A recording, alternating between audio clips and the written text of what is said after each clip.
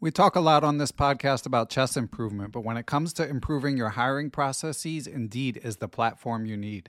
Indeed has over 350 million global monthly visitors, and it has a matching engine that helps you find quality work candidates fast. You can use Indeed for scheduling, screening, and messaging so you can connect with your candidates faster. And Indeed doesn't just help you hire faster. 93% of employers agree that Indeed delivers the highest quality matches compared to other job sites, according to a recent Indeed survey. Years ago, when I was running a chess teaching business, I found it hard to find good help, and I had to go through a lot of back and forth to even screen potential candidates. Indeed allows you to do those things efficiently in one place. Indeed's matching engine is constantly learning from your preferences, so the more you use Indeed for hiring, the better it gets. Join more than 3.5 million businesses worldwide that use Indeed to hire great talent fast. And listeners of Perpetual Chess will get a $75 sponsored job credit to get your jobs more visibility if you go to Indeed.com/chess. Just go to Indeed.com/chess right now, and you'll be supporting our show by saying you heard about Indeed on this podcast. Indeed.com/chess. Terms and conditions apply. Need to hire? You need Indeed.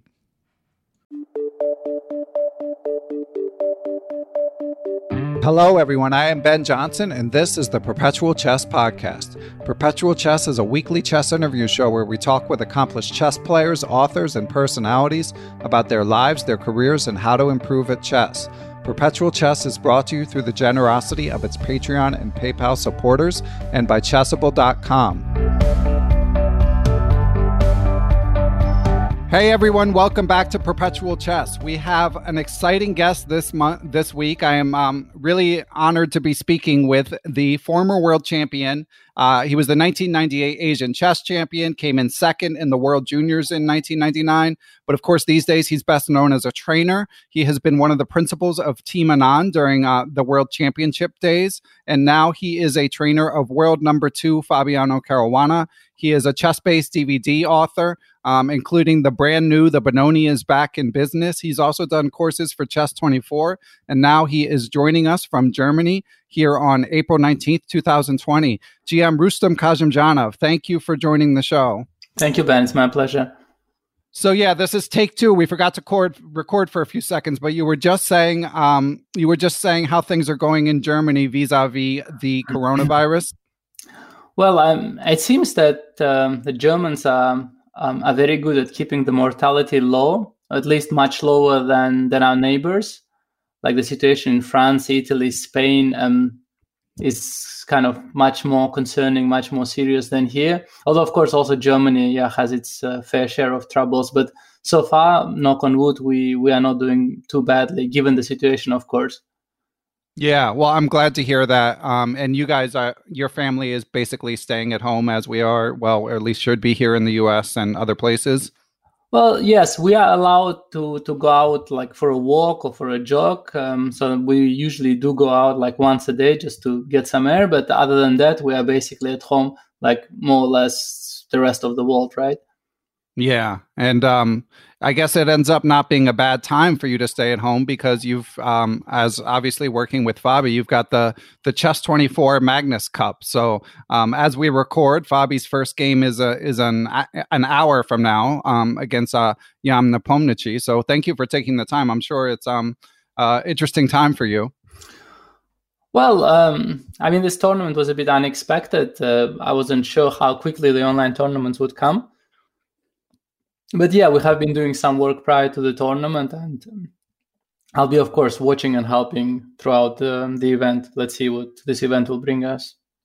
Okay, yeah, because yesterday I was watching the excellent broadcast with on Chess24 with GM Jan Gustafsson and Peter Svidler and Lawrence Trent, and Alexander Grishik popped in, and they were debating because like Magnus Carlsen and Nakamura would get up from their seats in between every round. So they were wondering whether they were in touch. Like, is Magnus Carlsen calling Peter Hein Nielsen? Nakamura had a bad opening in the first game against Magnus. So they were wondering, would he be checking in with his trainer? So at least from your end, you'll be keeping a close eye and available if needed. Yeah, certainly. I mean, it's not that I have excuses, right? I mean, I am at home. I have nowhere to go. That's a good point. Yeah. Nowhere to hide.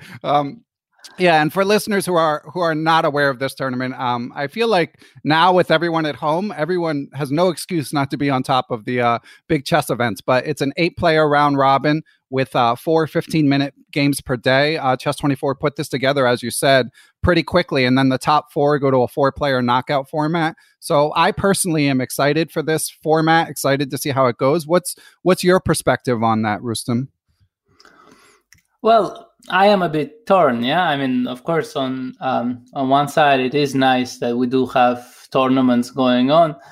On the other hand, it seems that, like the rest of the world and the rest of the sports world is actually, like, for instance, if you take somebody comparable from other sports, like you take somebody like Roger Federer or Djokovic or, comparable figures to, let's say, the stature of Magnus Carlsen in our sports, they are actually busy, buying protective equipment for doctors in their countries and stuff. So I also wonder, like, is it actually the time to be organizing chess events? Maybe the stars of our game should have, focused on more pressing issues. But okay, to each his own, right? Yeah, it's a tricky issue because on the one hand, I get what you're saying. I mean, certainly there are bigger issues in the world than chess.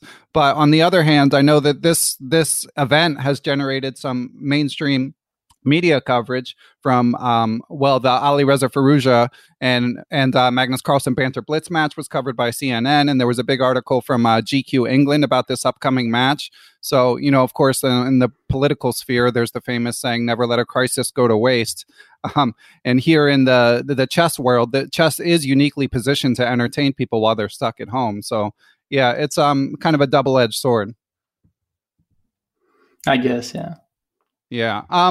So you'll be watching. Fabiano will be playing 15-minute format. Now, Fabiano sort of famously from the 2018 World Championship was considered, obviously he's incredibly strong in all forms of chess, but perhaps not quite as strong in rapid chess as in classical, or at least as compared to Magnus. Is that something that you guys have been working on? Are you at liberty to discuss that? I think it really depends. I mean, there is a difference to rapid and rapid, right? Like when we sit down to play, let's say 18 games of Blitz, like they sometimes do in this Grand Chess 2 events, right? Or we sit down to play 3 rapid games, or we play a match of 4 rapid games. All these events are different. Like there is a difference to scoring 2.5 out of 4 in a tournament, or 2.5 out of 4 now when it wins you the match, right? So it is basically a completely different story every single time. And in itself, Fabi is no less capable rapid player than anybody else out there. I mean, the reasons that he does better in like long classical tournaments compared to rapid tournaments, I wouldn't go very deep into this because a lot of this is, I would say classified information, but the reasons are manifold. Yeah, it's not just the ability to play rapid chess. So this event, like online, is a whole different story anyway. Let's just see what happens. Yeah, I don't think he's a worse player than anybody there in rapid or blitz or otherwise. But okay, let's see. Yeah, online has its specifics. Knockout has its specifics, and this is a fully new format. So I'll be watching it completely open-minded. I don't have expectations, good or bad ones. So let's just see what happens. Yeah, that makes sense. And this, of course, is coming on the heels a month after the candidates, which I'm sure has been your primary focus. And obviously that's classical format, and definitely no need to emphasize rapid in preparing for that. And the candidates, of course, has been a bit of a hot topic in the chess world. Here on Perpetual Chess, we covered it a lot leading up to it, and then of course it kind of stopped, and we haven't circled back to it. And obviously, to the extent that you're able to talk about your feelings about it or comfortable talking about it, we'd love to hear them. So I'd like to launch into a question from a supporter of the podcast. So Peter Newhall Patreon supporter of the podcast. Patreon supporters find out the guests in advance and can send in questions. So Peter had a question about the candidates, which is, he says, how do you feel about Caruana's chances in the candidates tournament at this point? The situation is unprecedented. So do you think he needs to approach the second half any differently from the first half? Well, I mean, first of all, I would like maybe like as a small disclaimer, I would like to say that whatever I will say is my own position, right? I mean, right. I do not represent Fabi in this interview, and basically whatever opinions I say will be my own.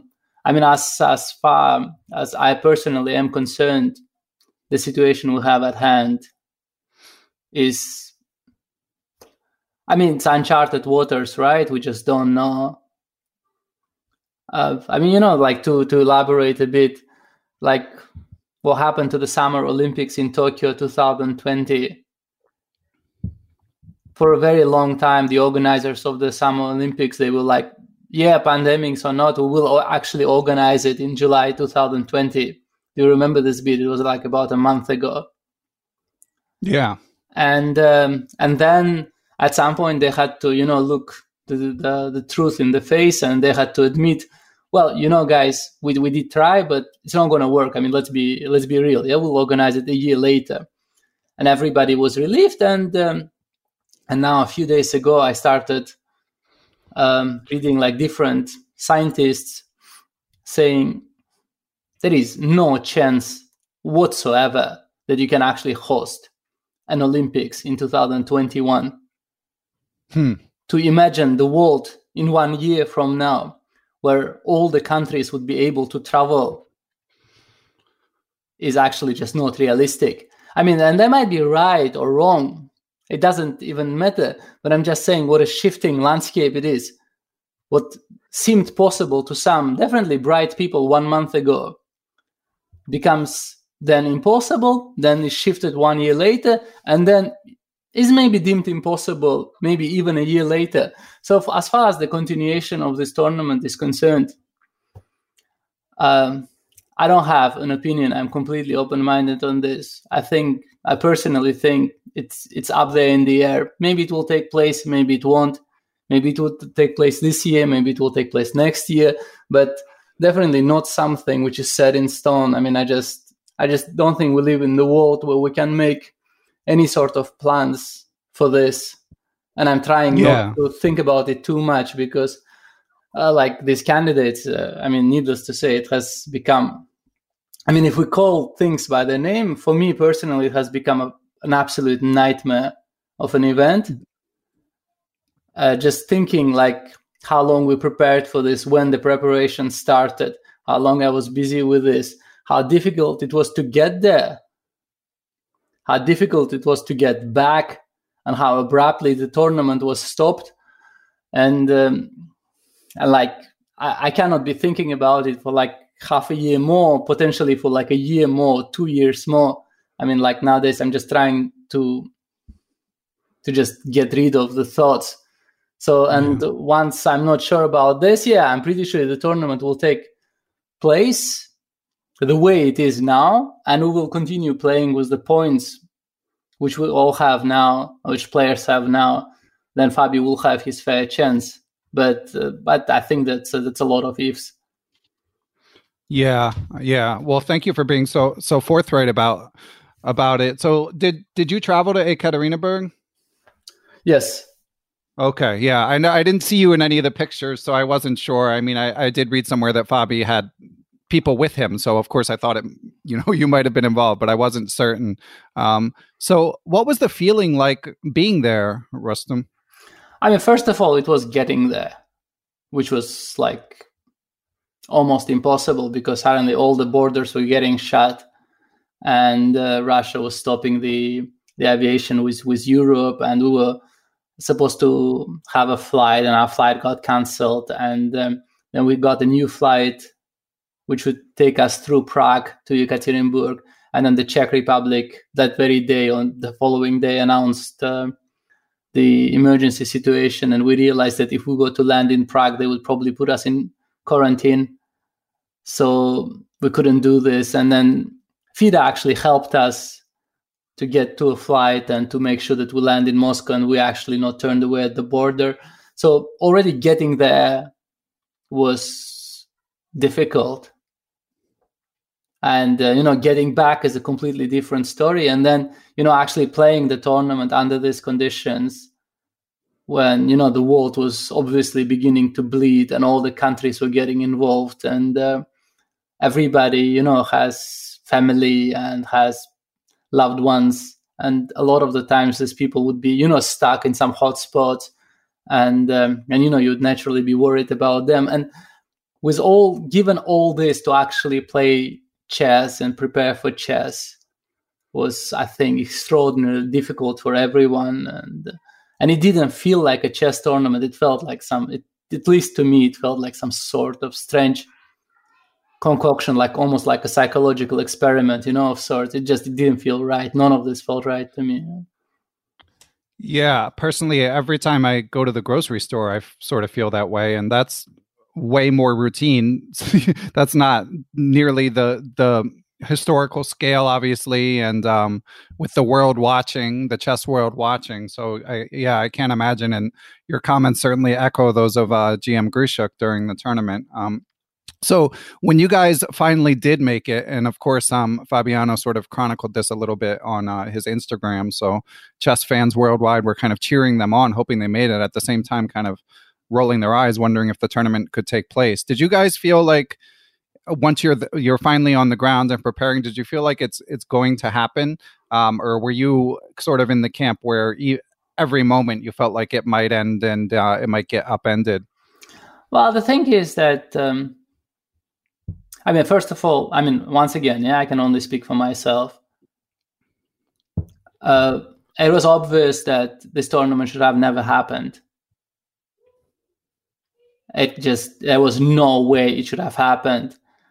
And with the whole situation with Ding Liren in quarantine, Radjabov basically,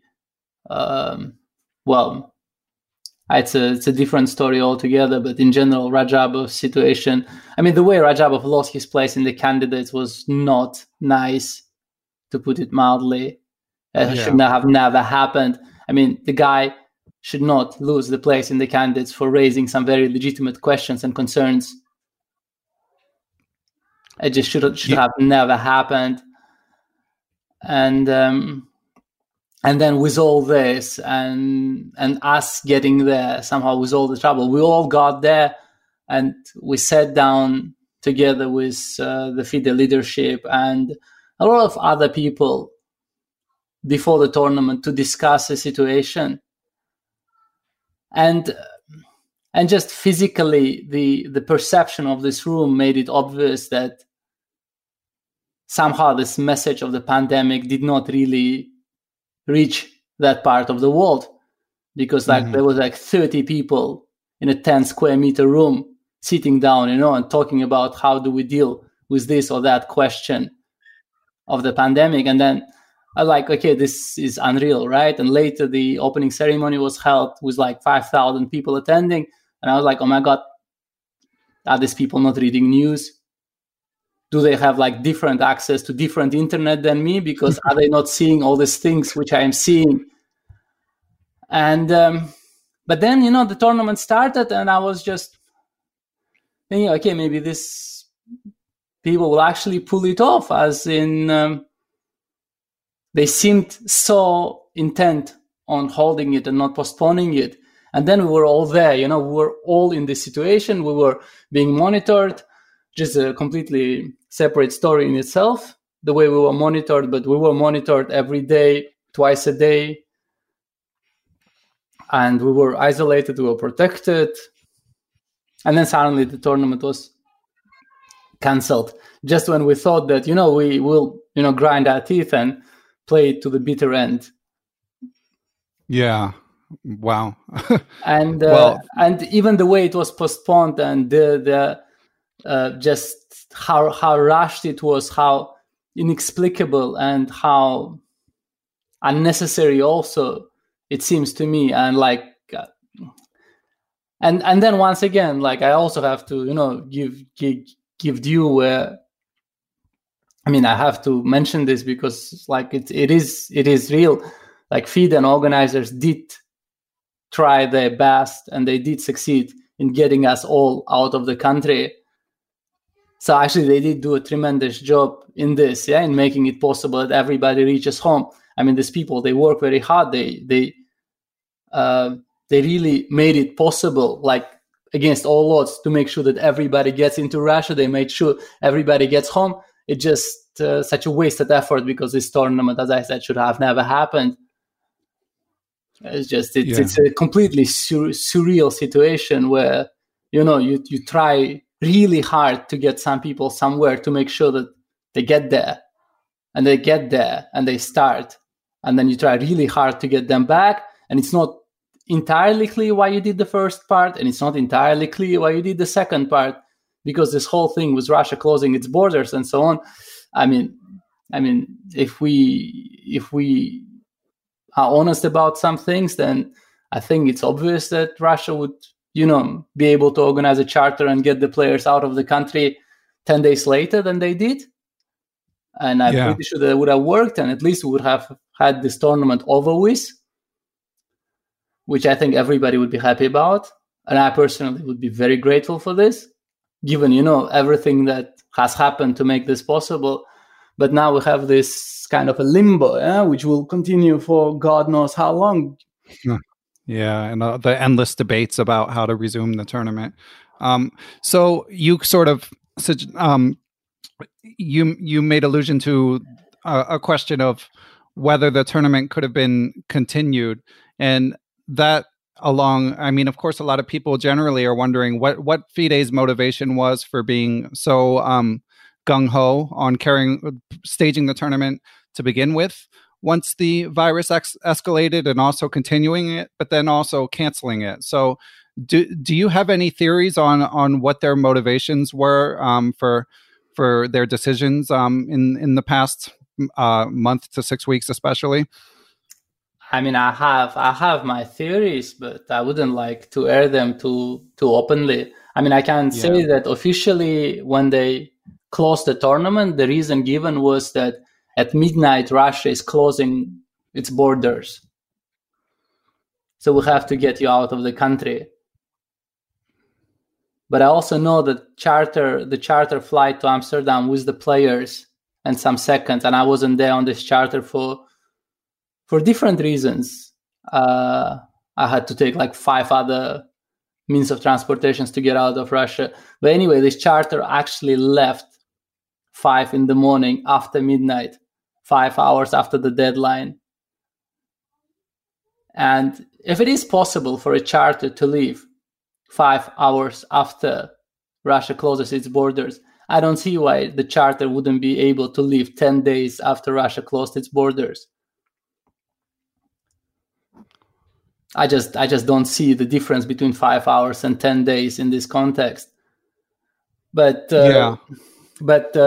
okay, I mean, maybe other forces were at play there, so I just don't know. I mean, you basically would have to ask FIDE. This is not a question that you should be asking. Well, yeah, I don't think they'd answer. The last statement from Djorkovic was he didn't really have any regrets of how they've handled the event. So I mean, this was what actually bothered me. Not in Djorkovic's case, because Djorkovic was clearly just doing his job. But like Magnus Carlsen saying, at some point he was quoted saying, I mean, I would almost not believe that he actually said this, when he said, like, at least we tried. Yeah, I was surprised as well. First of all, with due respect to Magnus, he wasn't there. He wasn't there. He didn't have to go through all this. And he is the one that does not get damaged by the whole situation. I mean, the man is a world champion, and he will remain the world champion until, one day the tournament is resumed and he gets a challenger, and this challenger gets to play him. So kind of like it's in a way, it's kind of none of his business. He wasn't there. He wasn't the one organizing it. He wasn't the one playing it. He wasn't involved. For people involved, I'm sure the organizers, FIDE leadership, the players, the seconds, like none of them would have any positive emotions coming out of this. Like as an organizer or as a sponsor, can you imagine the distress of it? You paid for the event, and then you have half an event on your hands, minus half an event. I mean, how would you classify it? Yeah. And or FIDE that has like a bunch of decisions to be taken now, or Radjabov. I mean, let's not forget about Radjabov. I mean, the man lost his place in the candidates for asking some legit questions. I mean, like, how do you untangle this? I mean, you just create an impossible situation, and then, and then Magnus says, well, at least we tried. No, he didn't try. He wasn't there. He didn't do a damn thing. I mean, what is this, no? Yeah, it's it's quite a mess. So I really appreciate you speaking so openly about this, Rustam. My last question related to it is the Radjabov issue. Do you have a personal opinion about what could be done, as you say, to attempt to untangle this mess and to sort of compensate Radjabov in some way for the missed opportunity, or whether it be getting him back in the tournament, or the various options that are being sort of debated about? I mean, I can say I'm happy it's not my problem. I just don't see any good solutions there. I just really don't. And I just, I mean, I feel that Radjabov was mistreated. I mean, clearly he did some things wrong too, because he could be way more open about his concerns. He could do this in such a way that other players could have joined him and probably would have joined him. He dealt like directly with the organizers and FIDE without letting other people know. And but it is also kind of obvious that the man was right. Yeah, that's interesting. That so as far as you know, Fabiano never heard from Radjabov in advance of the event about potentially protesting its not being postponed. I don't think any players did. I mean, for as far as I know, like practically every player, well, a lot. I wouldn't say practically every player. A lot of players before the tournament were of the opinion that this tournament should never start. But it seems like nobody wanted to start too public a fight about this because, well, you saw what happened to Radjabov. You start the public fight, you suddenly might find yourself, without a spot in the tournament. Yeah. And it doesn't, reading the tea leaves, it doesn't seem like FIDE is overly sympathetic in their comments after, which is its own issue. But I mean, my personal opinion is I hope they find some way to compensate him. And well, I heard that they might give him a spot in the candidates after that. But I mean, as far as I can see, this is a very vague compensation. I mean, we don't know when the candidates will take place. What do we know about the candidates? 2 years after that, or a cycle after that. Yeah, although I will say, I think that's distinctly better than nothing. Well, that is, which seems to be on the table too. That is better than nothing, but yeah, I mean, it is. I was thinking about this. This kind of situations always remind me. And there is a story by Tolstoy. I don't know how the title is translated into English, but basically the premise of the story is the following: so that there are a few people at the table late in the evening in Russia in winter, and two of them, they were visiting their guests. And one of them starts saying, yeah, we probably should go home now. And it's snowing outside and it's windy and the weather is really nasty and it's dark. And everybody at the table realizes that it's really not a clever thing to do right now to get up and try to get home in this kind of weather. But like the guest who already said, we should be going, he doesn't want to take his word back. The host doesn't want to overpress the issue and wants to, respect his opinion. And the other guy who is present, he's just way too young to meddle into this debate of adult people. So at the end of the day, you have a situation where everybody knows that something shouldn't happen, but everybody has basically played himself into a corner somehow. And these people, they get up and go, they get into the wind and snow, and they die somewhere in the night. So to me, this whole situation reminded me of this. Like, everybody realized that this should have never started, but at some point Ding Liren was already in Moscow for 2 weeks, quarantined, and getting him into the country was a mess already. These people were committed, everybody was committed. We somehow got there. Nobody liked the idea, but then we got going. So it's kind of, it's a nightmare situation with no good outcome in general, except for the one guy who will finally maybe qualify from this whole thing. Yeah, it's unfortunate. Well, let's move on to brighter topics, Rustam. I really appreciate your being so open about this, but I know we've got the tournament starting soon, and I want to get to some other topics. So first, we're going to take a quick break and hear from our friends at Chessable, and then we will discuss brighter topics. If you're a fan of world number 2, Grandmaster Fabiano Caruana, you might want to check out the Chessable course on the Petrov defense called Fight Like Caruana. The course is designed by award-winning Chessable author Krzysztof Sielecki, aka Chess Explained. The Petrov defense is a sound and solid defense against 1e4 that has been revitalized by the games of Fabiano Caruana. In this Move Trainer course exclusive to Chessable, I.M. Sielecki has painstakingly pieced together Caruana's lines into a full repertoire covering everything Black needs to know after e4, e5. To check it out and their many other offerings, head on over to chessable.com. So, Rustam, we've got another question from a supporter of the podcast relating to your work as a second. And of course, we'd also, if time permits, get to your time, a little bit about your playing days and your Benoni course. But he says, you've helped in multiple world championship matches. What are the best parts of being a second, and what are the drawbacks? And this is from Cody Noble.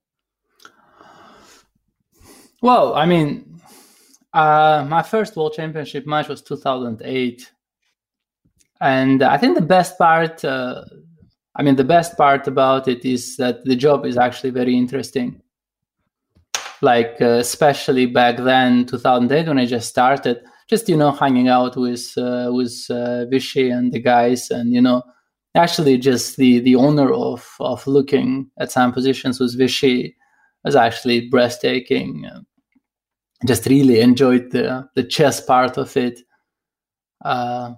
The actual depths, you go to whilst preparing for a world championship, and just how much you work on chess. This can be very enjoyable. The main drawback is just how unbelievably difficult it gets at times, especially during the events with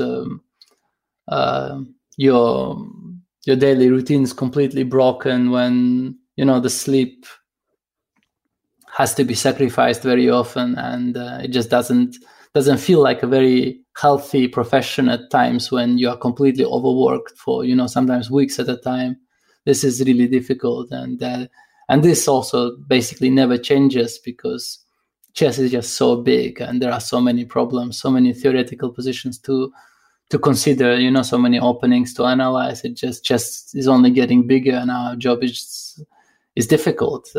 So the difficulty of it is unfortunate, and it is difficult, but it also has, as I said, very bright moments. Mm-hmm. So high highs and low lows. It sounds like, yeah.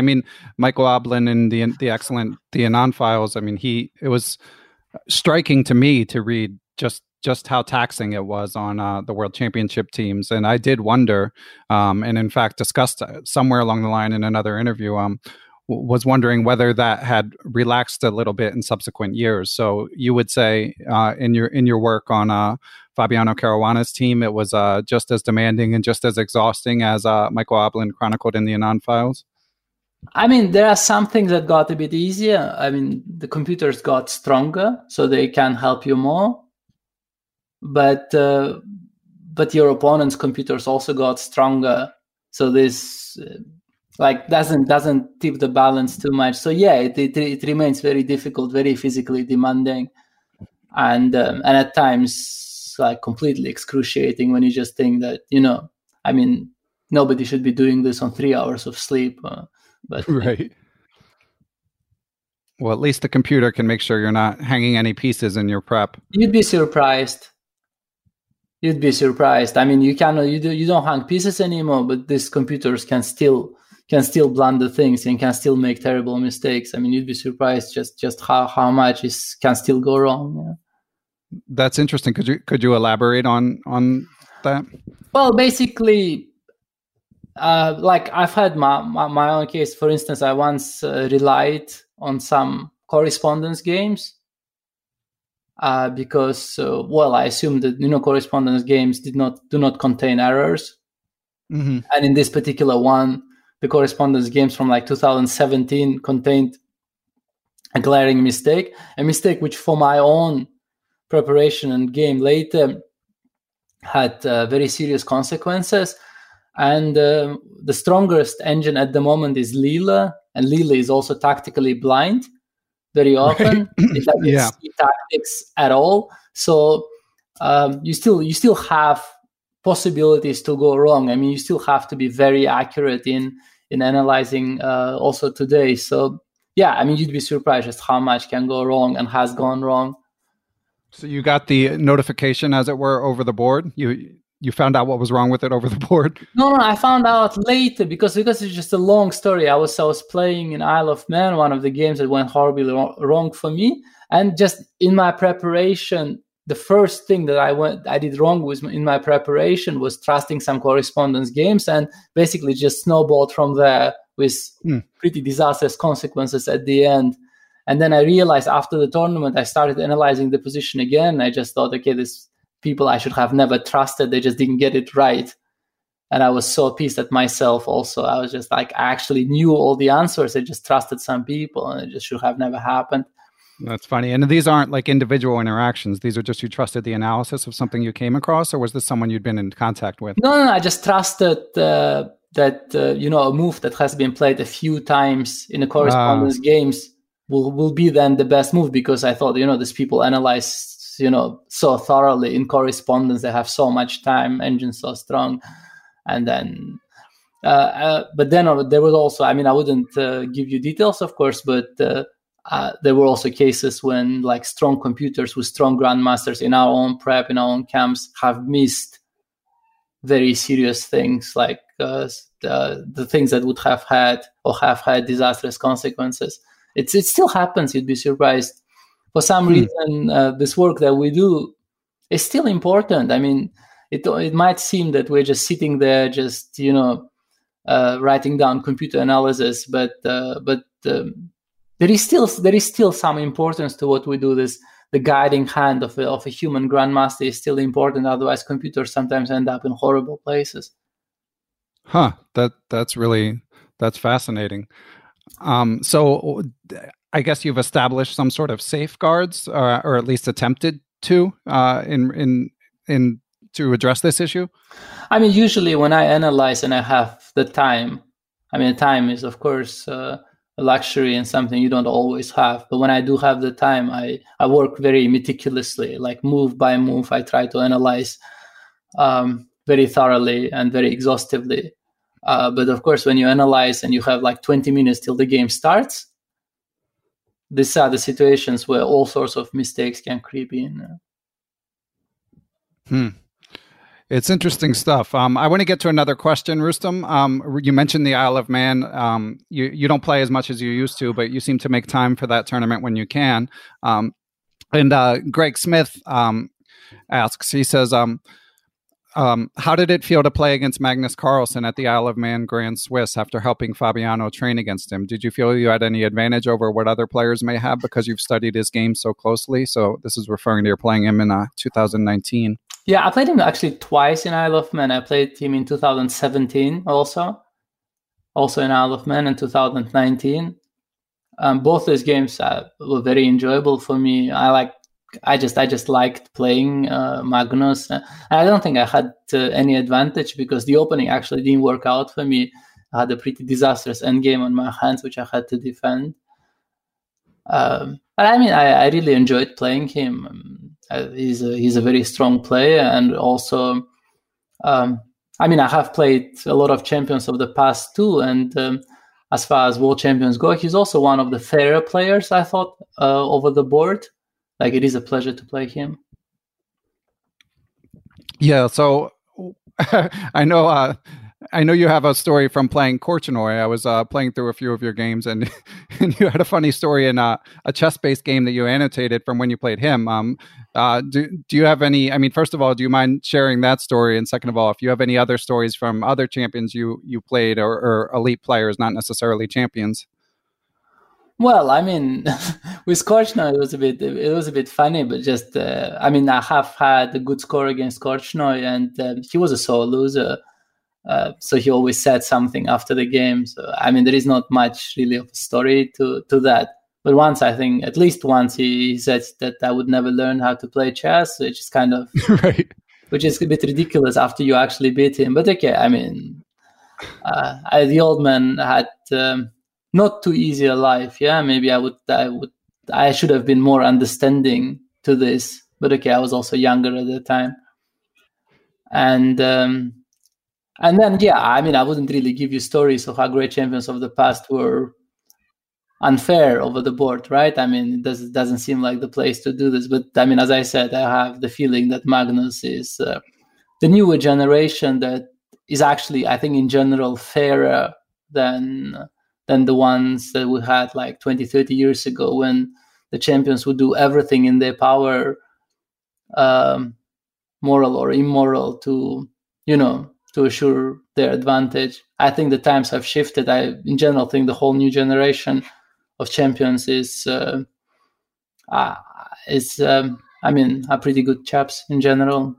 Like, I really enjoy what the chess world, the top of the chess world, has become these days. Like, some of my best friends are the best players in the world, and wasn't always like this. I mean, like, the situation in the top of chess, like 20 years ago, 25 years ago, when I just started, felt, very tense, very unfriendly, very hostile. In times of, the great rivalry of Karpov-Kasparov, and later when, like, Kasparov's domineering behavior kind of created this hostility at tournaments. Now it's just much more friendly in general, much more enjoyable. Yeah, that one thing that strikes me is it seems like, of course, everyone in the chess world is talking about Alireza Firouzja in light of his winning the Banter Blitz match against Magnus Carlsen on Chess24 and his ascendance generally. And I thought it was nice that he's included in this tournament that Fabiano is starting in 20 minutes because he's not. It wouldn't be an automatic selection. Just often with these invitational tournaments, it's just the top players that sign on are in. So I did think that since a lot of people are touting him as a future world championship contender, and obviously being 16 and moving to France and striking out on his own, as it were, invitations like this are huge, not just for his development, but for I would guess supporting himself. So that was one example that also made me think of that the environment seems welcoming these days. Well, much more than it used to be, for sure. And what do you think of these young players generally? I mean, there's obviously Alireza Firouzja, but also from your native Uzbekistan. I'm sure I'm going to mispronounce his name, but Abdusattorov nipping at his heels right behind him. Yeah, I mean, I think Abdusattorov will be a very strong player. I mean, I don't think there is any doubt about this. And I don't know much about Alireza. I mean, I've seen him play now in Waikanze. I've seen his games. I know he's very good at fast time controls, but I also think the hype around him is developing a bit too early. I mean, because I think of the fast time controls. Well, I mean, he's a really good blitz player, but this in itself does not mean that his classical results will be what you expect from a future world champion. I think it's just a bit too early, and I also think that these players from India, Nihal Sarin and Gukesh and others, Pragnananda, they will be very strong. I mean, we just have like an extremely, unbelievably strong generation of players coming up. Yeah, it's incredible to see. Do you get to work with younger players at all, or is Fabiano taking up basically all of your time besides your own family and your own playing? Well, most of my time is taken by Fabiano, but every now and then I work with players in Uzbekistan. So I've had the opportunity to work with Abdusattorov a few times, and sometimes, I'm asked by this or that federation to help out with their players. So no, I do try to find the time to work with some young players. It is actually fascinating to see just how strong they are. Yeah, I mean, you would have unique perspective, as you said, having had a chance to analyze with Vishy and, of course, Fabiano, and I'm sure postmortems and other training with so many others. So what do you notice in working with Abdusattorov? Well, I noticed, for instance, with Abdusattorov and also other players in Uzbekistan. I mean, Abdusattorov is just one of this very young, very talented players in our country, in Uzbekistan. Well, basically, one thing which they don't do is blunder. Like, even when they analyze, when they play, they do not blunder pieces like ever, even under stress, even when they get tired. It seems like they like tactical perception of the position is extremely clear. And I remember, like, from my own times when I was 14 and I would be analyzing, I would be in analysis, I would be dropping pieces left and right. And it seems like this generation is just better at this. It's some visual faculty of seeing the board clearly without, the blind spots. So they just seem to make like way fewer mistakes than we did 20 years ago or 25 years ago. So any theories on why that is? I don't know. Maybe there is a certain, like a number of games that helps you to have played when you're a kid. Maybe just the fact that, some of these kids have played 200 Blitz games a day for years online. Maybe this actually helps them not to develop their, chess skills, but to at least get rid of blunders. Like, they are constantly aware of this. They're constantly seeing the board clearly. Like, I don't know if you have ever noticed, but for instance, Nakamura, he doesn't really blunder anything. It's like he can make mistakes. Sometimes his mistakes are bad mistake or bad strategic mistakes, but he never blunders a piece, or like extremely, extremely rarely, no matter what he plays, 5-minute chess, 3-minute chess, 1-minute chess, he just does not drop pieces. I mean, it is, I think, maybe like this enormous internet experience that helps you through this. Just that, that it becomes such a second nature to you to play chess that just blundering pieces is just not something that you do. That's interesting.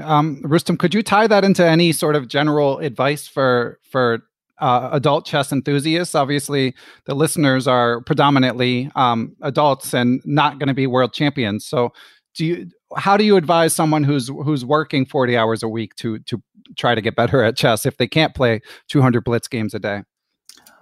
Well, I mean, whatever you do, it's better than nothing, right? So whatever time one has, we have to use it. I mean, I have the same problem, interestingly enough, because with all my activities, I have very little time to develop my own game. And but then every now and then, I just take a chess book, I take a chess board, and I play through the game. I try to calculate. It helps. It does help. But of course, the practice is most important thing in everything, and chess especially. I mean, we have to regularly play chess, online or otherwise. Otherwise, the mechanism just doesn't quite sit there, doesn't quite work. No matter what you do, if you don't have the practice, it just doesn't work. Yeah. So you don't have time to compete much. Do you manage to still play some Blitz games, like on a fairly regular basis? Not really. I mean, the most Blitz games I played against Fabiano during our training sessions. So every now and then, we sit down and play some Blitz, and otherwise, I really don't play. I don't play very much. That's tough to have that be the only person you play regularly is pretty unforgiving. I don't know. I used to be a pretty good Blitz player, but okay, I am a bit rusty these days. I mean, normally on a good day, I do put up a good fight, but I also have bad days at times. Yeah. Do you have any memories? I mean, in the Anon Files and in Mindmaster, they talk about you playing some training games against Vishy as well. How were those? Well, it was different experiences in different years. I remember in 2008, I was completely overwhelmed. I just couldn't believe that anyone could be that strong. but then again, it was his probably best time, right? I mean, the way he beat Kramnik also seems to sort of indicate that he was on top of his game. He was just unbelievable in Blitz in 2008. And a bit later, like 2010, 2012, I found him, I found it more reasonable to play against him. But in general, yeah, I mean, when I think Blitz and I think of my own experiences, Vishy was absolutely stunning. Was absolutely stunning. Yeah, I can only imagine what that must have been like. So just a couple more topics, if you're okay with them. So you've got this new course out for ChessBase on the Benoni, and of course, I used to play the Benoni, so it's a special place in my heart. But some people might find it an unusual choice, given its reputation. Fabiano himself, even though he's played it a few times, said that he said it's such a bad opening or something after one game that he played with it. So of all the openings to develop a course about, how did you decide on the Benoni? Well, first of all, we figured that, when I say we, like with ChessBase, we figured that Benoni would be interesting to a larger audience because it is such an interesting opening. And as for it being, such a bad opening, well, the thing is when Fabiano says it's such a bad opening, what he means is probably not the opening he would play in a World Championship match against a prepared opponent. Which is maybe a reasonable disclaimer, but for all other purposes, as far as I could see, and I did do a lot of work preparing for this DVD, it seemed like a legitimate choice. In fact, a lot of positions which were considered dubious for Black. Well, the current engines, the modern technology, actually seems to help Black to generate counterplay in places we didn't know counterplay existed. So I actually think Benoni got better than it used to be. It got better than 10 years ago, and seems interesting. I mean, I actually enjoyed working on this. I enjoyed filming this. It is a fun opening. I don't think you'll be disappointed.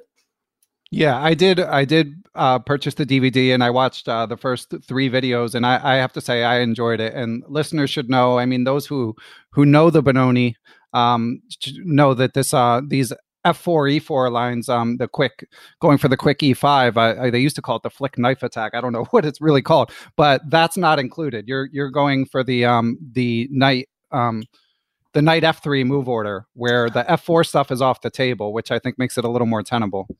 Well, this is a thing, yeah. I mean, the Benoni with the knight on C3 and the knight on G1, so the other one is just so much bigger and gives so much freedom to white that one I wasn't sure I can make tenable. So the idea was to combine Benoni with the Nimzo Indian.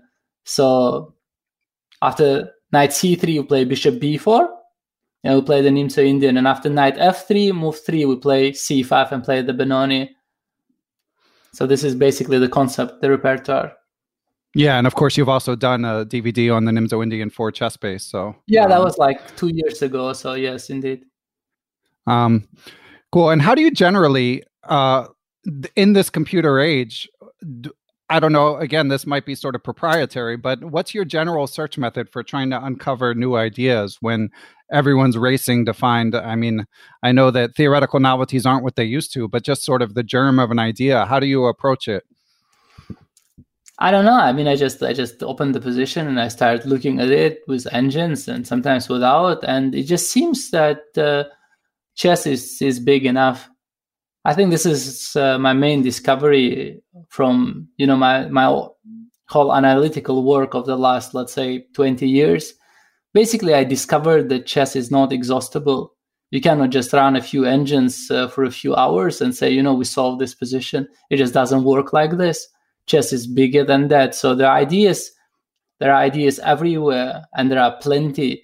And you'd be surprised, like you take like some openings, like some of the biggest openings, like you take an opening like Najdorf, and you take the most analyzed line, which is like a bishop g5 poison pawn variation.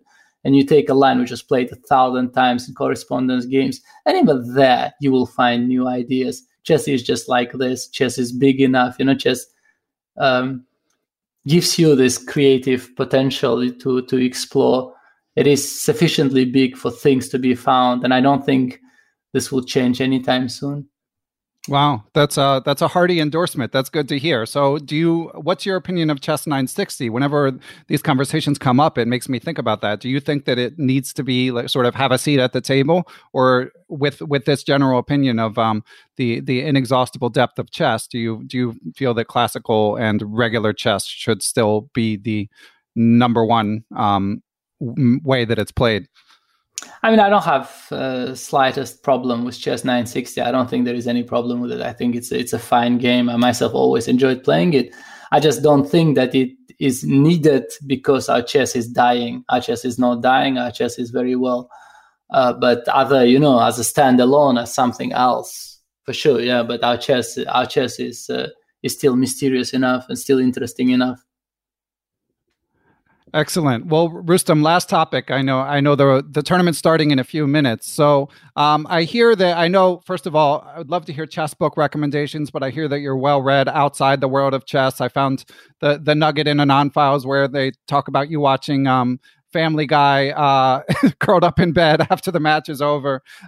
So I generally enjoyed getting sort of a glimpse of your interests, literary, whether they be chess or otherwise, in pop culture. So what's keeping you occupied these days? Let's keep it as open-ended as possible. What do you look forward to reading or doing when you're not thinking about work stuff right now?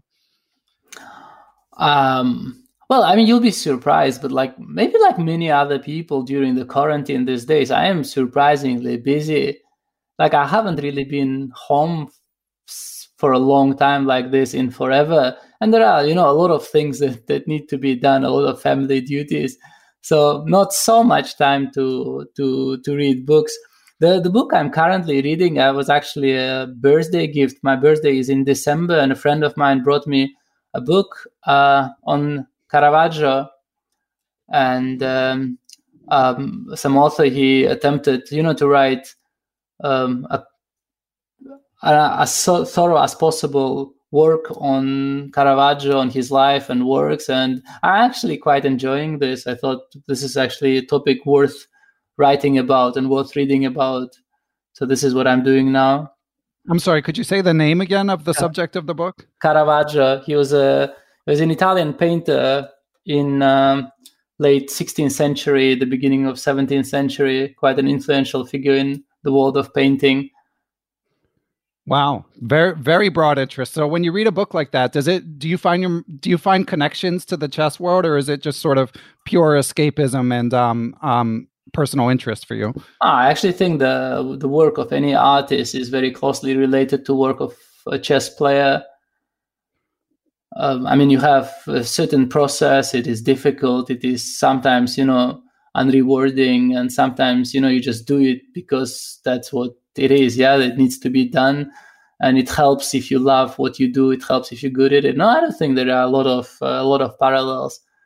Also, of course, it's kind of difficult to compare. I mean, sometimes I wonder. Yeah, I mean, we do play the game, but there are people, of similar talents in other fields that, create music or make great movies. And I sometimes feel that what they do is so much more accessible to the general public. Almost makes me envious. Yeah, I agree. I mean, I can't fathom it at the chess. I'm not, I can't fathom what you guys do at the top of the chess food chain either. But I agree that when I read about other fields, it seems a little, a little more understandable. And have you read any new chess books in the past couple years, Rustam?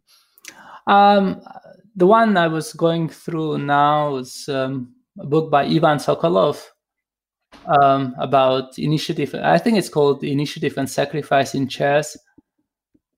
2013. So it caught my eye. I was playing through the games. Some very nice games there, and also I like sometimes with analysis. I play through the game, and then I'm always curious just to see how analysis will stand up to my own analytical scrutiny, like a few years later with the more modern engines. it's very surprising just how much can still be discovered and rediscovered in chess.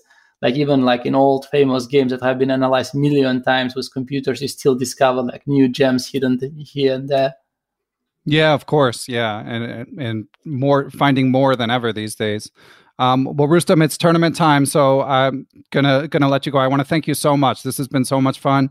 The amazing insight about the candidates and about your career, and obviously I could ask you a million more questions, but you've got a world champion contender to help out. So thank you so much for taking the time.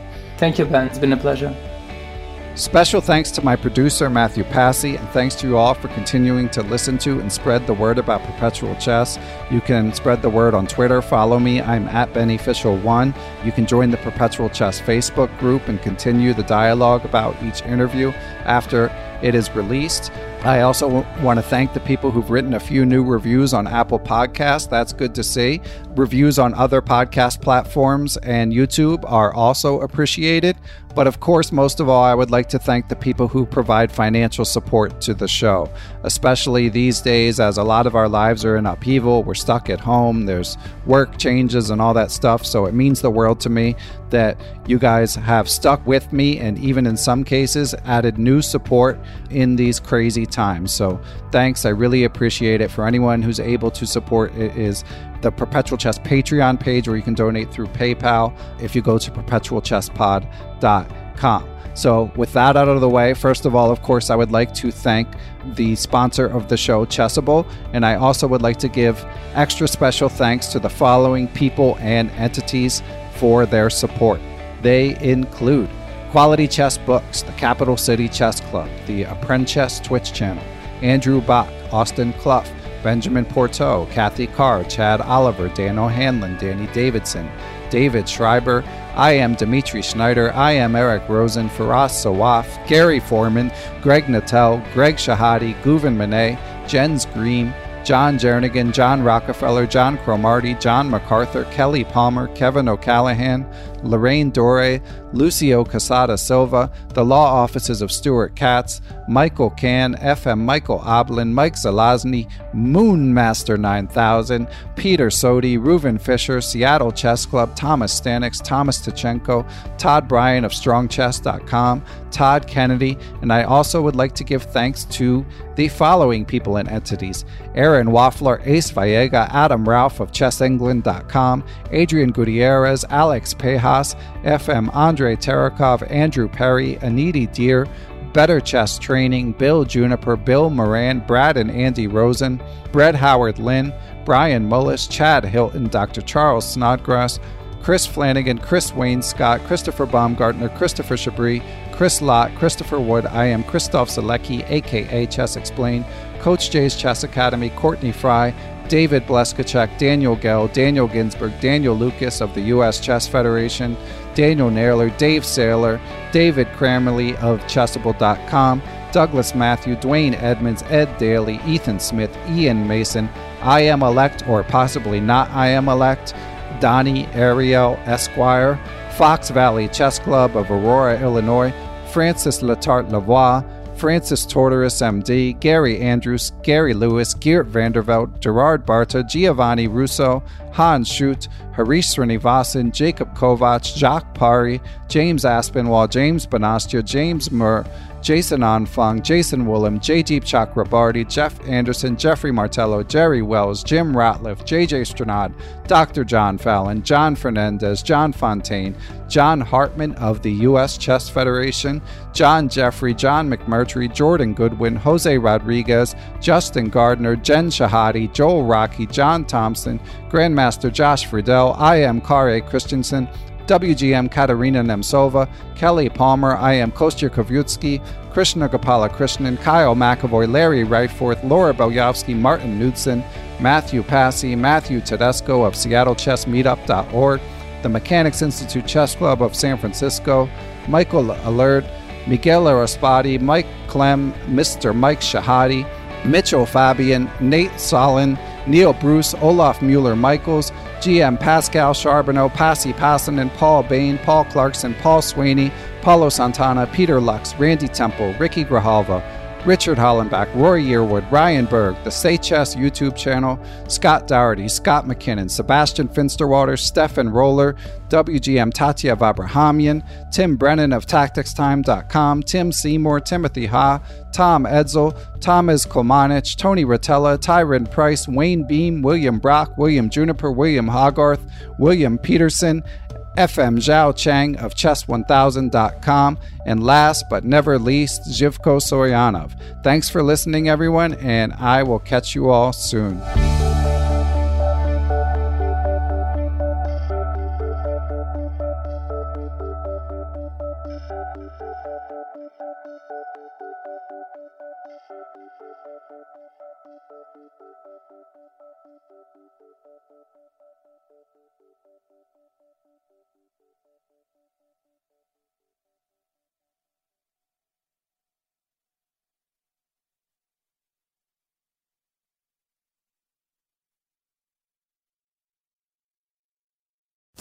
Sports Social Podcast Network.